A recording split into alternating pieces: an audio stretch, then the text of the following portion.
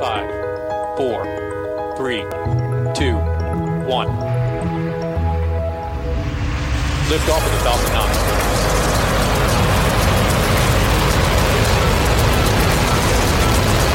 Falcon 9 clear the towers. Hi, I'm Mark Boucher, and this is a special edition of the SpaceQ podcast.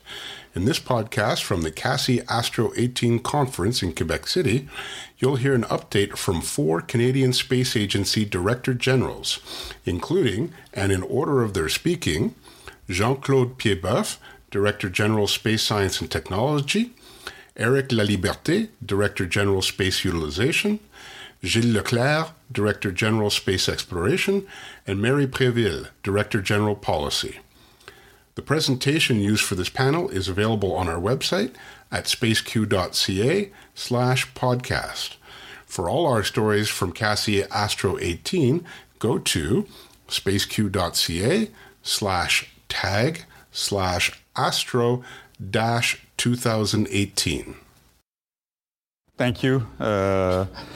And merci beaucoup donc pour cette opportunité pour présenter les programmes de l'agence.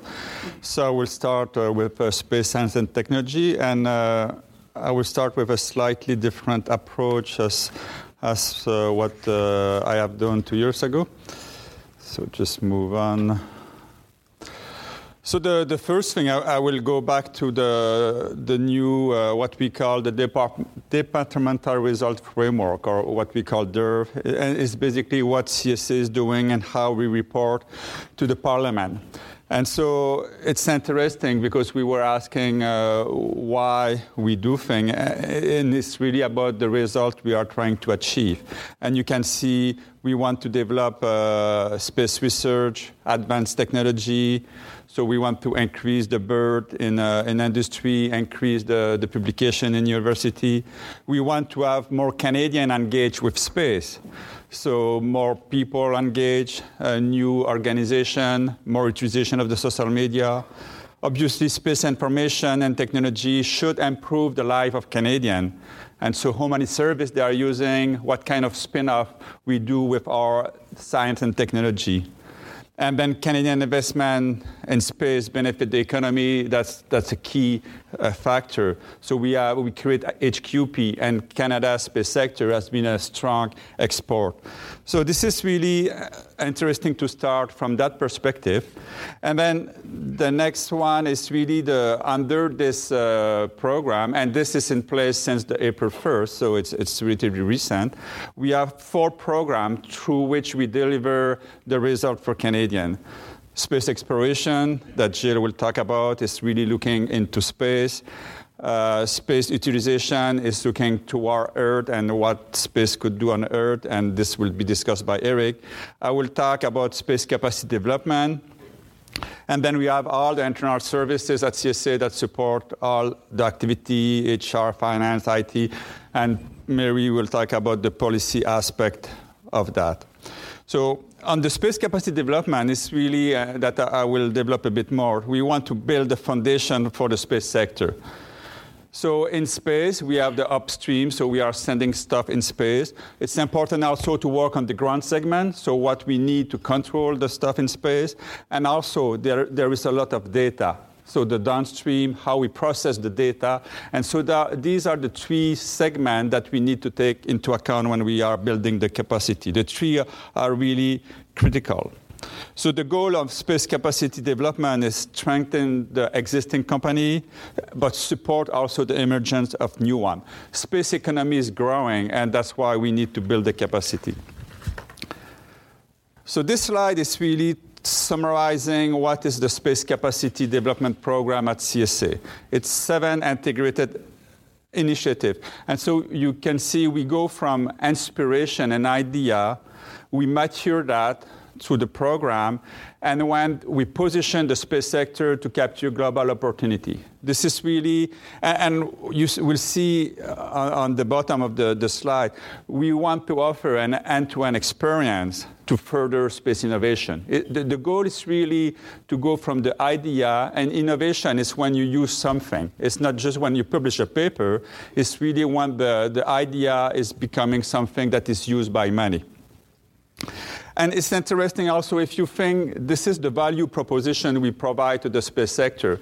We have the CSA resource, we have a strong value proposition, and the space sector is the customer that will deliver the result for Canadian. And we want to have a strong value proposition for them.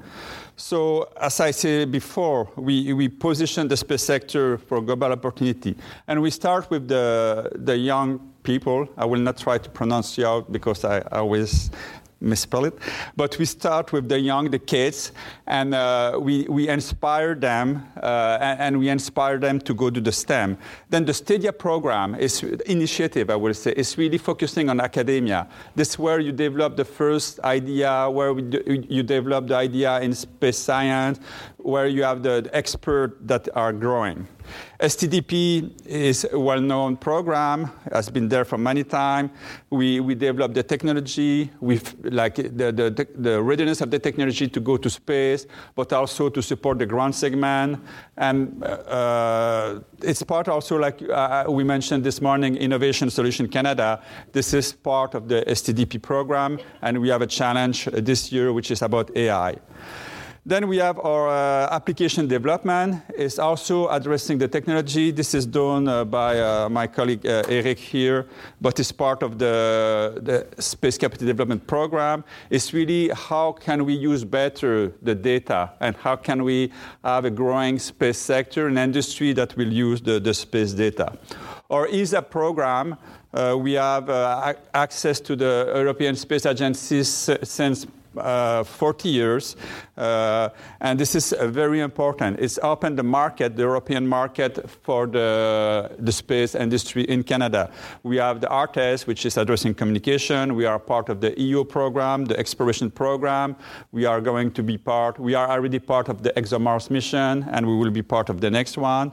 We participate to technology development, and a few of you are part of these initiatives. But we are also have access to education program when we are talking about STEM, and the incubator, like the big program of ESA. So,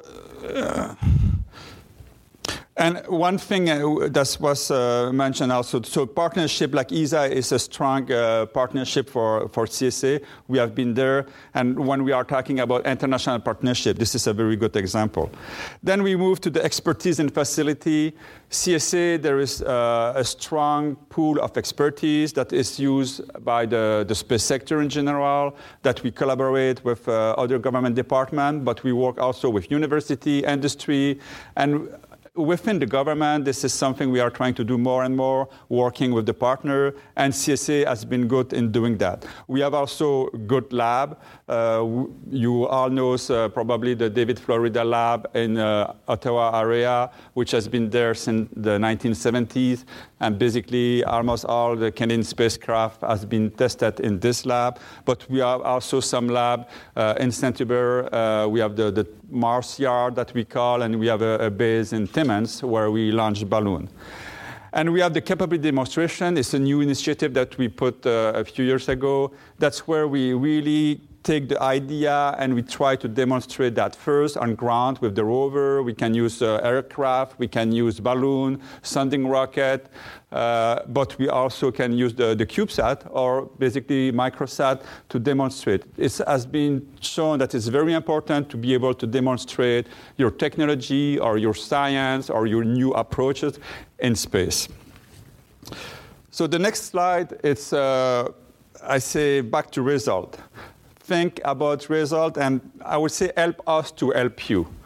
Okay, we are reporting on result. We have our activity, which are the 7 initiatives. From that, we generate output. We offer to the space sector opportunity to advance science and technology, to create the next generation of experts, to basically involve kids in space. But then we measure the outcome. In terms of really the direct outcome that we want to measure, we want to advance, obviously, the space, the science and technology readiness. We want to fly in space at some point. We need to develop the HQP. We heard that a big issue in the future will be the lack of experts. And if you are already involved in AI, you will see it's very difficult to hire the expert in this field. And we want to increase the STEM. So we are using our program to help the government to reach this objective. Then in terms of intermediate outcome, again, we want to fly. We need to increase the mission readiness. Space is still a difficult environment, and you cannot launch everything. And we want to increase the competitiveness of the space sector, both on the industry and academia side.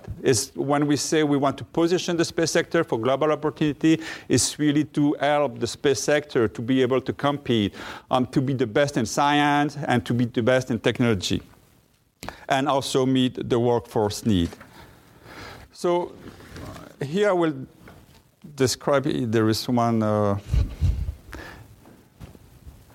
The one slide missing. It's on my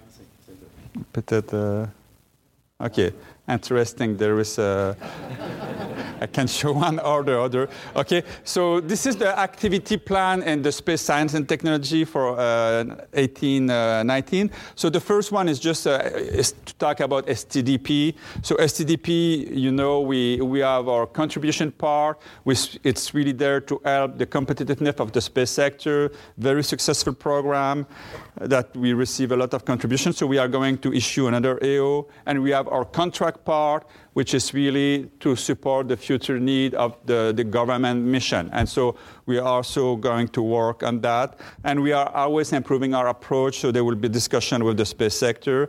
And by the way, as mentioned, the Innovation Solution Canada is part of STDP program. This is where it's funded. And we are going to issue our first series of contracts to respond to the challenge. Then I try to get the other one. Then the Stadia program, which is supporting the academia.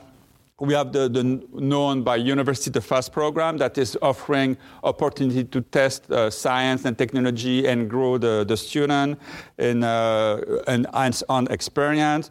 And also we are supporting the participation of students in conference. For example, the CSA is part of the International Space Education Board, and we are sending every year 10 students to attend to IAC and to basically be able to connect with other space agencies, space industry, and colleagues in other countries. Then we have the ESA program. This year is an important year. We are renewing our agreement, and in which is coming at the end in 2019. So this summer we are meeting with our ESA colleagues to renegotiate the agreement. And this is a very important process. There is a consultation with the space sector to make sure that we basically develop the best agreement for Canada.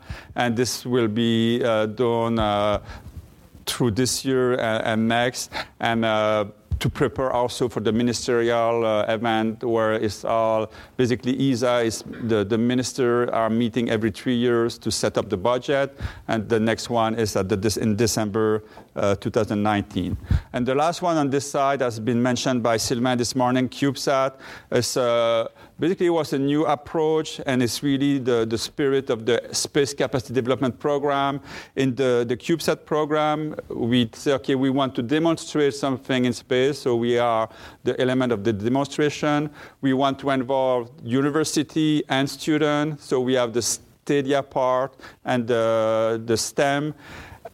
And there will be also kids, like basically a primary and high school student working on or participating on CubeSat. And we are involving our experts. So our expert at CSA will help the team to make sure, especially the university that are never been involved in building a CubeSat will need a bit more help. And so we are going to provide webinar, seminar, and do some technical review to make sure, and we are providing the launch from the space station to make sure that they will be able to launch. So then, okay. Next slide. We have an Eng2 program and training program. When we say we want to basically build the next generation of HQP, we do it also at CSA. We launched our new Eng2 basically call last year, and we are hiring now the new Eng2. By the way, we received more than 800 applications for 5 positions, so it's a very popular program. It's not as popular as JL astronaut program, but it's close, one fifth of that. But it's very interesting to see the interest of the young, in this case, engineer for the space program. And we have a similar program on the technician side, technologists, to train them on AIT, which is also a very specific or specialized field. Then we have the Stratos program, Stratos Science that will take place this summer in Timmins. It's a collaboration with CNES. We are launching a series of balloons with Canadian experiment. There will be experiment coming from STDP PAS program, from Stadia. We are going also to fly some experiment from high school student, and this will be also a great opportunity. So it's also a well-integrated initiative. So it's part of the space capacity development lead. We are supporting some science, like planetary science, for exploration. But we took that opportunity of having a rover, and we have a series of rover at CSA, to offer opportunity to university, to bring students, to bring their own science technology payload. We offer some opportunity to the industry to integrate some new technology they want to test, and our expert will help to integrate everything, and so we can have a successful mission. This one, there is a potential also for a collaboration with the European Space Agency, because they have a strong interest for moon exploration, and this will be like a real moon mission on Earth. So we are really using the same approach as a real moon mission, and there is a great opportunity. Expert is where we provide our technical services in terms of engineering, science, the technician for the test, but also IP. We provide support for IP both at CSA, but also for the industry. We have a series of labs, as I mentioned, at DFL and within CSA. And the last one on this slide is KeySat. It's the quantum encryption demonstration, basically to demonstrate that we can distribute quantum key from space. And this is very important in terms of security, because with quantum computing, the current security will be easily breakable. And so we are already developing the next generation. This is done in partnership with the university. A good example of an evolution from the idea to the demonstration. This is started with some concept study. We work with university. There was some involvement of Stadia. It was developed a bit through the STDP also. There is some work we do with ESA on that. And now we are at the demonstration side. And we are working with a government partner also on this. So again, we are integrating everything in this. And we are also trying, it's a demonstration, so we are trying a new approach, basically be less prescriptive on the requirement and give a bit more freedom to the industry and offer also some opportunity to fly their own payload. So we talk about new space. So new space is about challenging existing process or existing approach. So it's about change. And I don't think, and sometimes people ask, okay, when is change going to stop and when are we going to be stable? And someone told me, don't hope to be stable. What you need to adapt is the continuous change. And so we are adopting this approach of continuous improvement in the Space Capacity Development Program. We have the chance that every initiative there is a quite short lifetime. Basically, it's 1 to 3 years from the idea, or basically when you issue something like CubeSat and you launch it, it's not long. So we have the opportunity to take the lessons learned and to consult to do the analysis, validate our result, and implement that, and then we continue that. So we are not going to do revolution, but we really want to talk to the space sector and make sure that we address the need. Okay, the goal is to build the space capacity in the space sector, not within CSA. So we need really to talk with you. And my last slide is really how we are going to talk with you. We are going to have a consultation committee that will involve the key player of the industry, university, and other government department. We want representative from the different field of space. And under that, there will be some working group that will work on specific issue, like we already started on technology trend. It's important to know what are the technology trend in space. For example, you know that constellation is becoming more and more in reality. This has an impact on big satellite, geo-satellite communication. So this is something we have to take into account to be able to position the space sector for the next generation. The same AI, it's something that is there. It was interesting to hear Mike, and I visited the MDA last week, and to see this robotic line. And the robotic line is just one aspect, but it's how AI now is being involved in the production of antenna. If you will have think 10 years ago that you will see robot and AI helping in building antenna and for a space application, it will have been very surprising. And so this is something that will be established soon, and we are planning the first contestation end of the summer and beginning of the fall. And to conclude, this is my last presentation as Director General of Space Science and Technology. Next week, I will start as the CSA CFO, and Marie-Claude, which is here, will replace me as the DG of Space Science and Technology. So I will invite you to take the chance that she is here to meet her, and she will be the next, in 2 years, she will make this presentation. Thank you.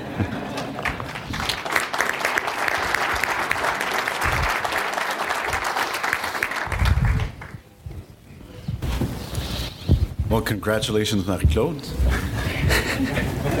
And thank you, Jean-Claude, for setting the stage and also giving us a good overview of the activities of what we call the new programs, basically under the new reporting structure, so the Space Capability Development Program.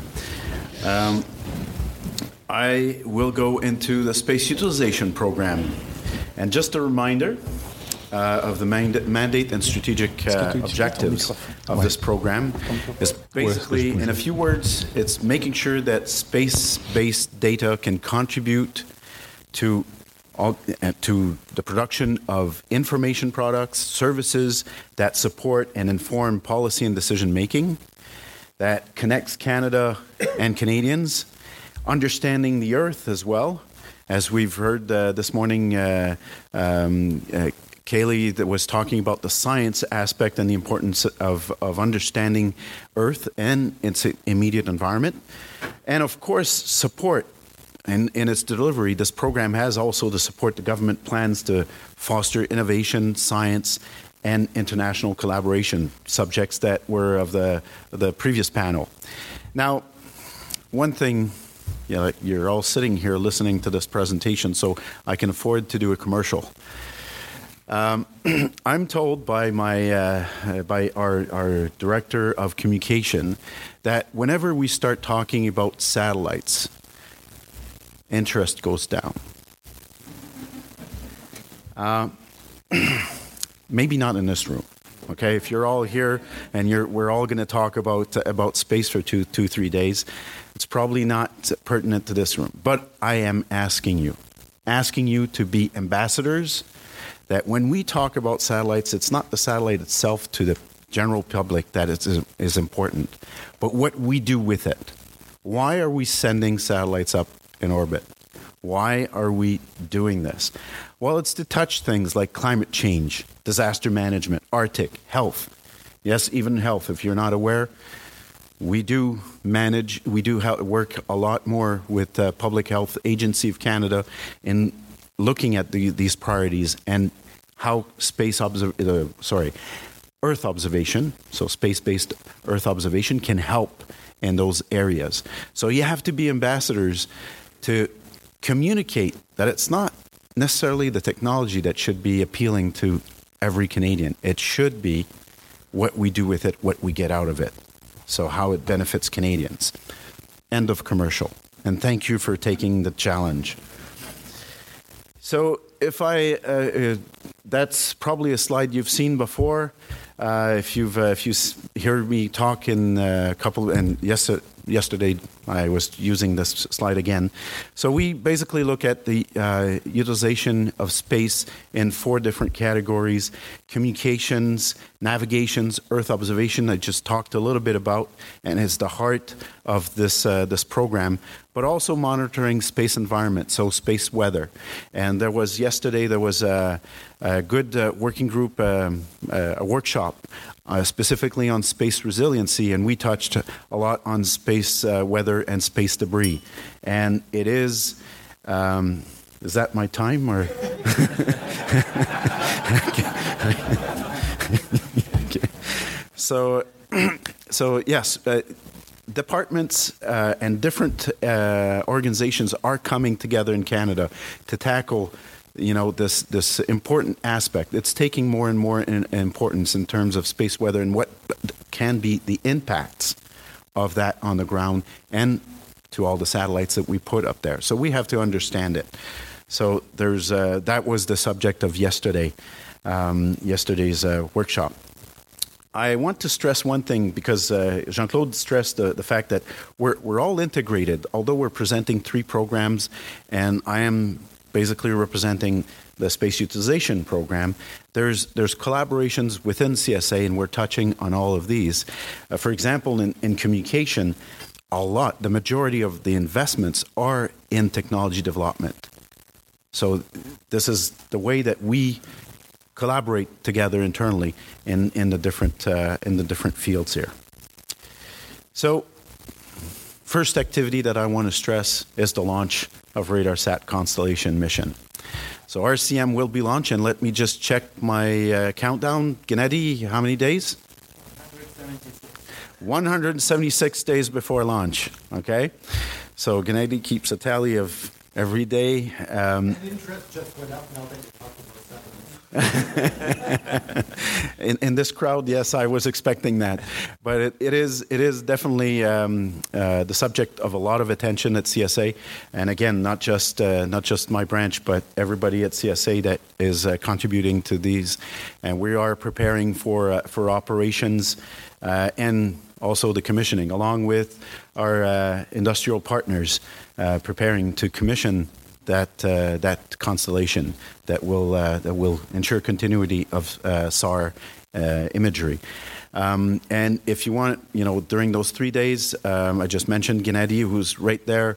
There's Steve Iris that's sitting there, and Jill Smith there. So if you cross path, and you can feel free to ask questions about this, the constellation and its capabilities. Now, the other mission that we have in the implementation phase is SWOT. It's the Surface, Water, and Ocean Topography. So that's an international mission that is led by NASA, that involves also CNES, our partners, and we are providing instrumentation that goes on this. So we are planning to continue the testing of those instruments for the Canadian contribution to this mission. What we will continue to do is explore new concepts in technology areas such as space radar and space optics. I'd like to mention there's a couple of mission concepts that we are finalizing. We are continuing our options analysis, but working with Environment and Climate Change Canada on their priority for environment. Basically, there's a mission that's looking at air quality, so greenhouse gas, and there's another one that's looking at the quantity of snow that measuring it from space and having a better understanding of how much we have, and that plays into the water management activities that they have. So those are two of their priorities, and we continue looking at options and how can space contribute to the best of its ability. We also foster new discoveries in the fields of solar terrestrial science and Earth system sciences. I'll touch a little bit on that, but basically these are looking at grants that we continue to support in terms of science data analysis. So looking not just at the mission that we have sent in space, but also missions from our partners. So operations of ongoing missions, you've heard most of the slide was touched this morning by Kaylee. I think the right-hand side, Osiris on Odin, is an instrument, it's a Canadian instrument on an international mission. So we continue to operate this, to support the operation of this instrument, looking at the science data and the science outputs of that. MOPIT is another instrument that was mentioned this morning. And bottom left corner is SciSat that was also mentioned, and I have a slide just using that as an example of a successful mission. But basically all these, and if I go to the top right, you have M3MSat and NeoSat that are missions that are continuing. We will continue to use RadarSat-2 and make the transition between RadarSat-2 and RCM for the government mandates. And the other image that's not a satellite, it's actually the Geospatial Observatory for Canada.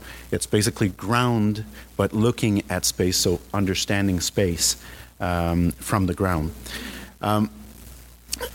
When we're looking at all these missions and instruments, SciSat celebrated last year 14 years. It's going to celebrate in August 15 years of operation. We have to look at, what is the future? We have to look at the sustainability, the long-term sustainability, and we have to, analyze where, we continue to operate, what the value is. So every time that we look for extending those missions, we go through a process that is analyzing, the value, the data, and also the impact to the overall investment portfolio. So these are continuously looked at in terms of their continuity, their value to the community, and value I'm not only meaning in terms of science data continuity, but there's also value in having those systems continue to operate. So the technology also we learn from that. So I wanted to talk about the SciSat success. Like those numbers that you see are they just keep increasing. Okay, so like I said, in August we will be celebrating 15 years of SciSat. First, basically for a mission that was planned for 2 years of operations. So it is testimony to Canadian technology, to instrumentation. We were talking yesterday about resilience. Well, that's a proof that there is the capability to construct and live and operate a satellite for a number of years. And when I mentioned that it's important to continue, the 15 years, if I'm not mistaken, Jacques, you might want to correct me there, but 15 years is a threshold that is looked at when you're thinking in terms of technology that goes to GEO. So now you're looking at a LEO satellite that's operated technology in a harsh environment for 15 years. You can make the case for GEO, and I think that was another subject or another mention of the trends that we're looking at GEO satellites in order to have a different way of looking at Earth. So enough of that, and I want to go into the different programs that we have in terms of data utilization and applications. So you're probably familiar, at least for one of those, maybe all three of the GRIP, EOAD, and SOAR. They each cater to a different community, basically GRIP to the government departments, EOAD to industry, and SOAR to the academic environment. Now, these have been delivering great results, but that doesn't mean we should not ask ourselves, is there a better way to deliver on those programs and basically to obtain and even improve the results? So that's why I stole one of the slide from Jean-Claude and I put it in the mixing up. I'm figuring out I'm mixing up my left and right. In the right bottom corner, so I stole this diagram that basically I agree. We have to look at continuous improvement and we have to look at renewing those programs to make sure that we continue to deliver great results in terms of data utilization and applications. The other two diagrams that I have here, the other two pictures, are there to point to the data analysis initiatives that we have in science. So it's a couple of years back, we've changed the approach, going from a mission-specific support to a broader support, and basically looking at, best proposals in terms of looking at other sources of data, not just the Canadian sources, but also integrating partners and other international sources to get the best science for the investment. So, without further ado, I'll hand over the microphone to Gilles Leclerc, my colleague.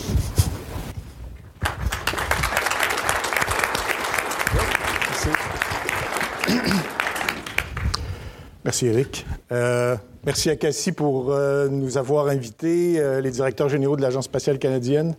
This is the second time, so I guess it has become a tradition. I hope we continue the tradition. So I'm going to be covering briefly the programs that we've undertaken at the Canadian Space Agency for space exploration. And so that all the satellite guys don't feel bad, and I'm one of them. I used to be one of them. Astronauts become satellites. Think about it.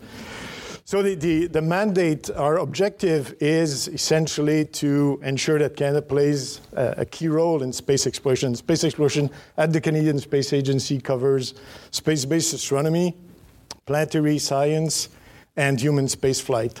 And we do all those things for industry, for science. So we're not doing these things for just so that we inspire Canadians, although inspiring Canadians is important. It's an important element with the astronaut program. But to inspire, you need to do big things and bold things, and we're not going to be shy about it, even though we're modest, humble Canadians. I'm going to cover the programs of space exploration in three elements, three main destinations: the International Space Station, how we prepare for deep space exploration, and then thirdly, I'll cover space astronomy and planetary science. So the ISS has been occupied now for 18 years. Our robotics have been in operation for almost 17 years. It continues to be a unique outpost. It's one of humanity's engineering marvels, and we are using it for science. I will let you read in detail all the things we plan on doing just in 1819, not only supporting operations on the station, helping in the arrival of cargo ships, and soon, probably within a year and a half, crew vehicles to the ISS. All the maintenance of the ISS. The ISS could not operate without Canadian robotics. And we've been busier than ever. The system is getting old, but it's aging gracefully. Just 3 months ago, we replaced the latching end effector. It went without a hitch, and it proves that the technology that was developed more than 20 years ago is extremely sound. Our focus on using the International Space Station for science are life sciences. So we want to learn how humans can adapt to space. What are the methods, the countermeasures that can be adopted so that we can support human exploration into longer space flights? And we also use the space station as a platform for technology development and improving the robotics technology, the navigation technology, the vision systems that have made Canada famous as a world leader in these domains. And even though, I mean, the technology of the Canadarm itself is kind of getting old, we are still learning a lot. We are developing knowledge, operational knowledge that is unique with our team, both at the C headquarters and in Houston. Obviously, the most visible aspect of the International Space Station is whenever we fly an astronaut, and this year will mark the launch, as was mentioned before, of David Saint-Jacques in December.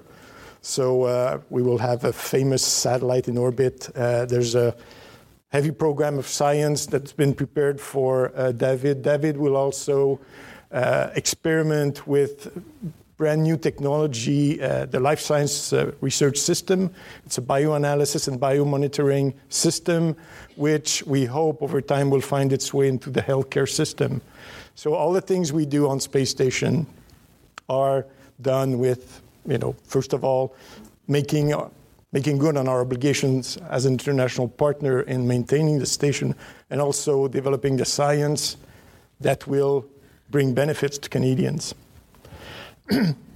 We are preparing, along with our international partners, in fact, we've been working on the architecture for a deep space gateway for more than 4 years now. So the architecture is quite mature to the point where NASA, and you've probably seen it in the last weeks, have clearly announced their intention to returning to the moon and to essentially putting in place all the technologies, the systems, and even launching RFPs, RFIs, to launch the first element of that deep space platform gateway by 2022.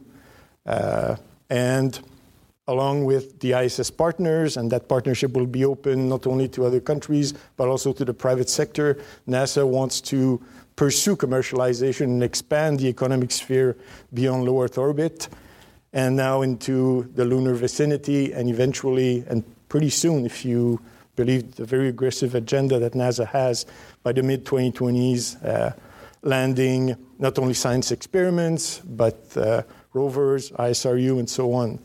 So it's really, we've been talking for many years about being at the crossroads in space exploration. We are really there, and it's up to us to not only catch up, but in some areas to lead. This essentially is in detail NASA's latest plans for their lunar exploration campaigns, and it starts from the basics. I mean, continuing the analysis of lunar rocks. I think there's around 40% of the rocks that were brought back from the Apollo missions that still need to be analyzed. The first thing that NASA wants to do is use private sector companies to land scientific instruments on the moon, then going bigger over time, landing larger landers with human-rated rovers. You see that by the mid-2020s, they're planning to have very heavy rovers on the moon. And then at the bottom, you see the calendar, the schedule for the Deep Space Gateway, the first element of which, the power and propulsion module, will be launched in 2022. And on this element of the Deep Space Gateway, robotic interfaces are required. Space astronomy and planetary exploration. We continue to operate our instrument on Mars, the Alpha Particle X-ray Spectrometer. We have OLA, the OSIRIS-REx Laser Altimeter, which is going to reach asteroid Bennu by August, September this year. So we will see, thanks to the laser altimeter, the asteroid. OSIRIS-REx was launched back in September 2016. It's been cruising for a distance of over 1.6 billion kilometers. And we are just about to get ready to do the science around the asteroid, scoop a sample of the asteroid and bring it in 2023. And that's one thing to be said about space exploration and exploration of the solar system. These are generational projects. I mean, we approved those IRIS-REx back in 2010. The James Webb Space Telescope, which is another flagship program for us. I mean, the initial concept studies were in the mid-90s, and Canada joined the program more than 15 years ago now. And it will be launched, touch wood, in 2020. And finally, I mean, we want to keep, even though we know that we've consulted a lot, it's important for us, as Jean-Claude and Eric mentioned, that we keep good communications with the science community, because the things we do in exploration are, I mean, let's admit it, ultimately for science. Astronauts perform science on the station. They are subject of experiments themselves. We do space astronomy and planetary exploration for the science. And exploration leads, I mean, it's about discovery. Once you've discovered, you want to essentially use the resources, and it takes us to the next step in exploration, which is utilization and exploitation of extraterrestrial resources. So this is the panorama of the missions we are involved in. I should also mention, but it was covered by Jean-Claude, that we are, as part of our status as a cooperating member of the European Space Agency, we contribute the satellite communication payload on the ExoMars 2016 mission. So the imagery we get from Mars goes through Canadian hardware, and we are involved. When I say we, it's Canada. I mean, it's Canadian industry. In this case, it's Maxar MDA. We are providing the locomotion and the chassis for the ExoMars 2020 rover. And ISS continues to be the single largest program that the agency has ever undertaken, but it's going to be 32 years. So we've invested $2 billion. If you spread it over the duration of the program, I'm not going to say it's small change, but that program has provided Canada with extraordinary visibility, and it's kept us in the club of leading nations in space. And we're now planning the transition from the ISS in its institutional mode into a public-private partnership. NASA have made it clear they now have a transition plan that they want to stop direct funding of ISS by the US government. We'll see exactly what that means, but we are working with our international partners, with NASA, and we will, again, there seek obviously the views of Canadian industry. And last, I'm showing some of the missions that we're looking at, and just so to be clear, if it hasn't been clear yet, space exploration at the CSA is all about missions, whether they are astronauts, hardware, instruments that we provide on international space partners' missions, the science, and so on. It's all about missions for us. The first one on top is the Deep Space Gateway I was referring to earlier. You see a robotic arm. It still doesn't have the Canada logo on it. We will need to commit pretty soon to that partnership. Lunar surface exploration is one area where we have developed expertise over time. There's great potential for us. The third vignette that you see is, and thanks for introducing it, Ewan. This is the Mars sample return. NASA and ESA are partnering. We have an open invitation to participate in what will be one of the most important robotic Martian exploration missions in the coming decade. And finally, not to forget astronomy, you have there CASTOR, which is a Canadian concept for an advanced space astronomy observatory. It's been in the concept phase for too long. We'll need to take a decision on whether or not we embark. So there are opportunities for Canada. It's been said before, there's not much that Canada cannot do in space. It's a matter of leadership, of convincing government to support these missions. And it's not only about government, and it's part of that infamous crossroads. We will move from clearly the traditional, institutional, old space paradigm towards something that's going to look like procuring space exploration services, letting the private sector take the lead completely on missions, and also on science missions. And NASA has set the path. And for example, any interplanetary communication infrastructure is going to be led by the private sector, and NASA are going to buy services for communications to Mars. We are planning also, we got approval for a synthetic aperture radar payload around Mars. That's still on. Is it going to be done in the traditional way, us providing government furnished equipment to NASA? There might be actual money to be made by doing an inventory of water resources on Mars. Just to say that we are engaged, and we will work obviously with you, with our international partners, to define exactly what the next step in human exploration will look like. So thanks for your attention. I will now leave the floor to Mary Priville, Director General Policy.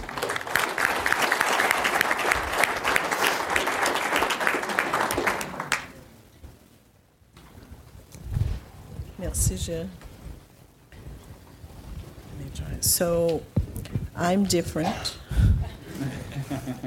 I don't have cool programs. I don't have cool photos. I have to steal them all from these guys here. But I will try and give you a snapshot of what I do, what my team does. We are not located in Saint-Hubert. We're in the National Capital Region. There's a good reason for that.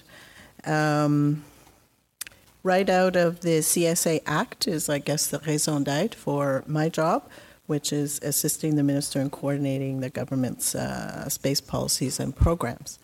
A big part of what we do is what we call strategic policy, but really that's Ottawa speak for a lot of paperwork, and I won't talk about that today.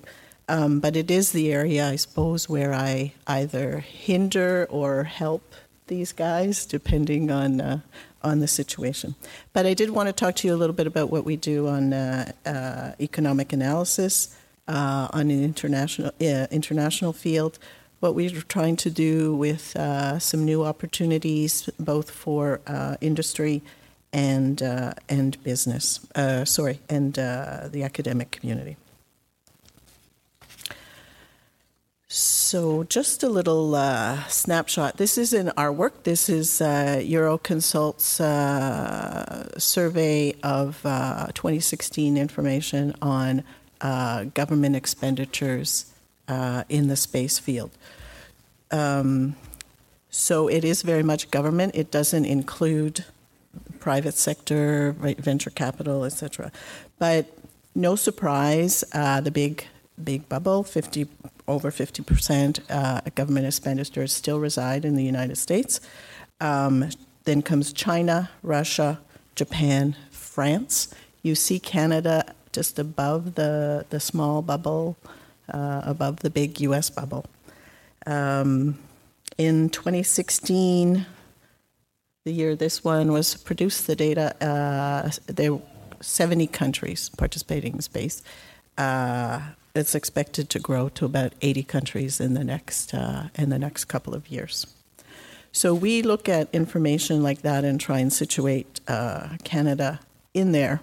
So when you look at that little bubble, so the way we try and analyze Canadian information, since 1996, the CSA has been issuing a census-like survey. Hopefully you all respond to it. It is the way we get information on what you are doing. We send this survey to about 200 organizations. In 2016, we received responses back from 150 organizations.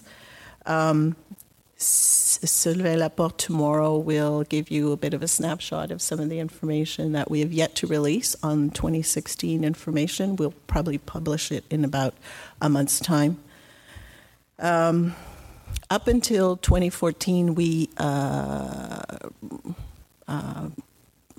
received information or published just in the upstream side. In 2014, we changed our methodology. We worked with OECD countries to standardize all the methodologies that's used across the country. And so now we report on both upstream and downstream to recognize the changing trends. There's about a quarter of the respondents downstream, 3/4 upstream, and we have about a quarter of the respondents from academia and 3/4 from industry. So we will actually be launching the 2017 survey imminently. So again, this is my plug to please respond.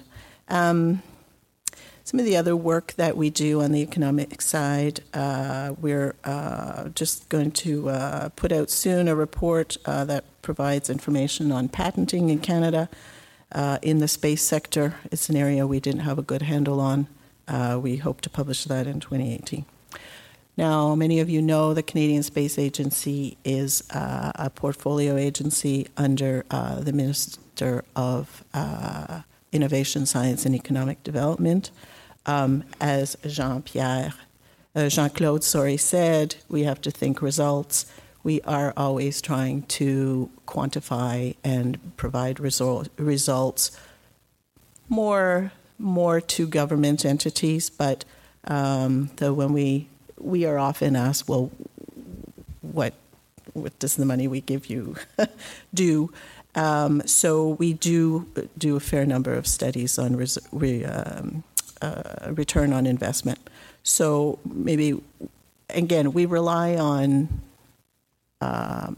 you to provide us with a lot of that information and feedback.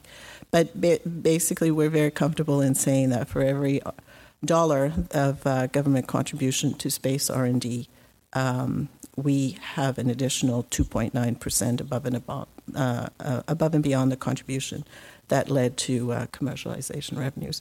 Those are actually very powerful figures. One thing from the 2016 survey that I do want to let you in on today, because I don't think Sylvain will be talking about that, but it's just the space research, the space science that we do. Interesting to note, our space research does take place across the country. That is probably pretty unique for the science. In 2016, total funding to universities from government sources was $107 million. Now, this obviously assumes the assets are in space, which is a much bigger piece. Over the last 5 years, the average was a bit lower at less than $100 million. And so we are seeing a bit of a trend upward. $100 million from Canadian sources, $7 million from international sources, U.S., European Space Agency. So I don't know if it's a surprise to you, but actually ANSERC will be the biggest funder at $38 million from the federal government. Then comes CFI, no surprise to the academic community. Then other government departments to us, meaning Department of Defense, Natural Resources Canada at $14 million. CSA on the science side comes in at $100 million. Provincial governments about $10 million. So just moving to international collaboration, space is international, as you all know. Even with a move or the evolving nature to commercial space, or space 2.0, whatever you want to call it, space 4.0, if you listen to the European Space Agency, there's still a lot of agency-to-agency collaboration and work that goes on that requires a fair bit of engagement on various fronts. Currently, the CSA has 21 active memorandum of understanding or agreements in various areas. The two biggest ones, of course, have been mentioned today by my colleagues, the European Space Agency. That is a treaty-level agreement, so that requires us, when Jean-Claude talks about we're renegotiating with the European Space Agency, which we have to do about every 10 years, it means we have to go back and get the approval from the government every time. When we go to the ministerial meetings of the European Space Agency and we have to pledge what Canada is going to contribute, we have to get Parliament's approval, I shouldn't say, government's approval on that. So as we renegotiate, that really, what we understand to be a very beneficial agreement. There's actually a fair bit of work involved there. The International Space Station, of course, is another you all know about. She'll start to. One area that's really not talked about perhaps all that much in our circles is the United Nations Committee for the Peaceful Uses of Outer Space. UNCOPUS, it's a hard acronym to say. It was established in 1959 to govern the peaceful exploration and use of space for the benefit of all humanity. It's a UN organization. It includes 87 member states. So a couple of years ago, the CSA negotiated with the UN members for a Canadian chair. I believe Dr. David Kendall will be addressing the conference, I think it's tomorrow, in a keynote address. He is our Canadian chair. And we had, it's at a time where there's, the world is changing and the UN organization recognizes this. And so the last couple of years, this is two flagship files. Unispace Plus 50, which will be an upcoming big event in Vienna in June, which will really change the direction of the organization. And the big work as well that has gone on is the guidelines for the long-term sustainability of space. So countries aren't interested in treaties anymore. They're very hard to negotiate, to enforce. The space world is changing so rapidly that treaties couldn't keep up with them anyways. So they're looking more for softer agreements, if you will, norms of behavior, guidelines. And so hopefully in June at the Unispace Plus 50 event, the UN COPUS member states will agree to new guidelines having to do with various regulatory frameworks, safety of space operation, cooperation, internet, and capacity building, as well as scientific and technical research. So again, David Kendall will tell you more about that tomorrow in his address. Just over the last year, my group has tried to act a little bit as a matchmaker for, I suppose, starting with the industry. We know, as Mike Greenlee said, so the Canadian market isn't big enough for sustaining of a Canadian company. We know that we're trying to get more opportunities for Canadian companies acting as a matchmaker. So we've had three main events in this last year. One, we led a mission to the Space Tech Expo.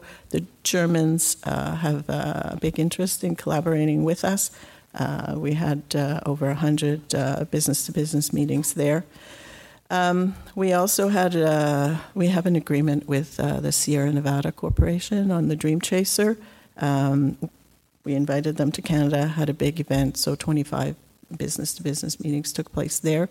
They are following up with several organizations, actually. And just recently, again, the Germans wanted to come and see us. We said yes, of course, so we organized another set of meetings there. So we receive fairly good, very positive feedback on those events. So we plan to continue them in 18-19 coming up.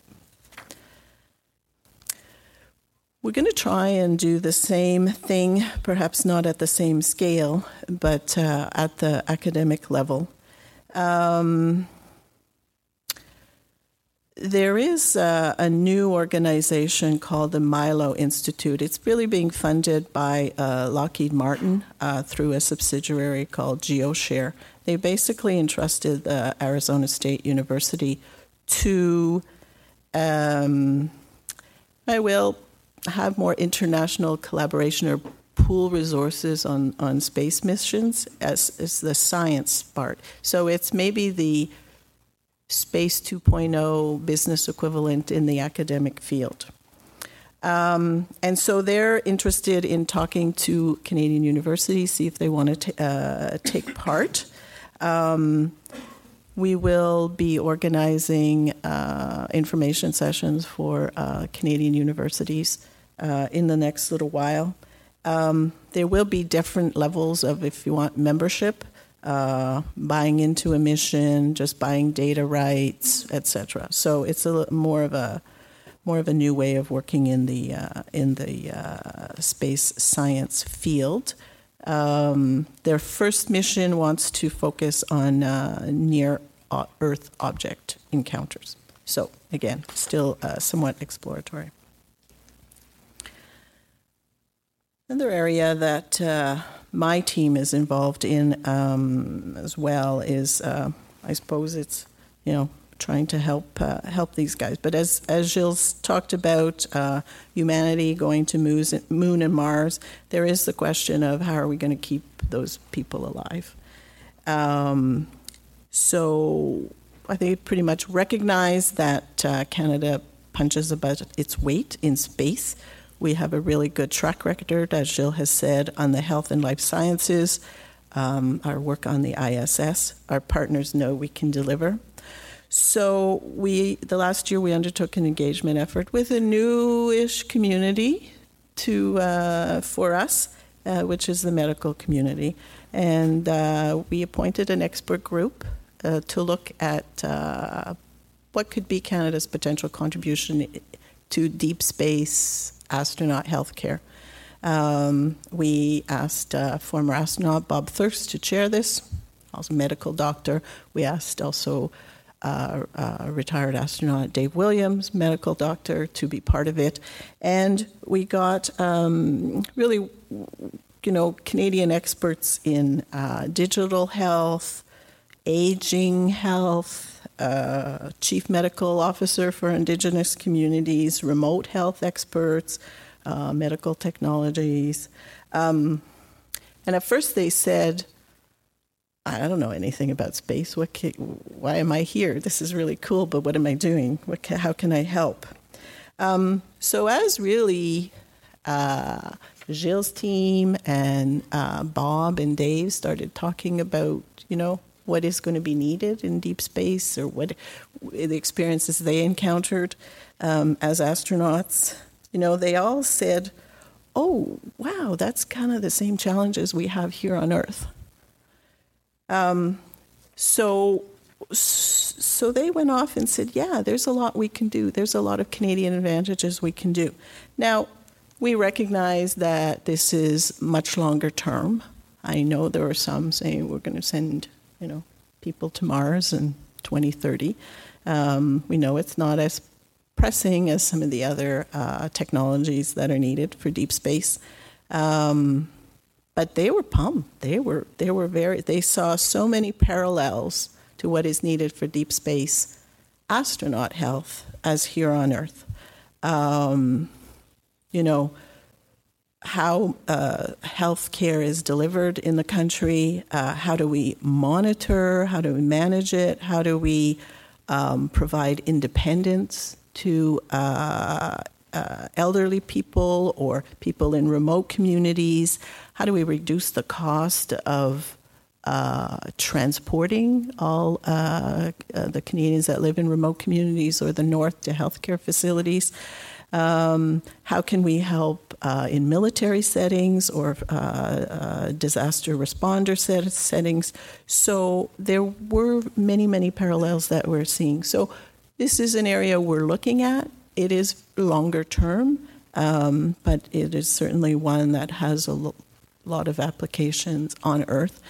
And that's sort of my conclusion is I know a very busy slide, but it's the same message that really Eric has said and Gilles. I'm not sure I heard it from Jean-Claude, but maybe that's because he works more on Earth. Except for his balloons, he's a little more down to earth. But really is, how do we change the lingo of how do we start talking about, it's not just space. We're all space nerds. It's really cool, and it is cool. But how do we relate to everyday Canadians? So think about your examples. Start talking about your examples. There are many. It's not just from a technological point of view. It's from a science point of view. It's from a humanity point of view. So I won't read the whole slide. These are just examples, more on the technology side. But I leave it to all of us to start talking about how it benefits us here on Earth. Thanks.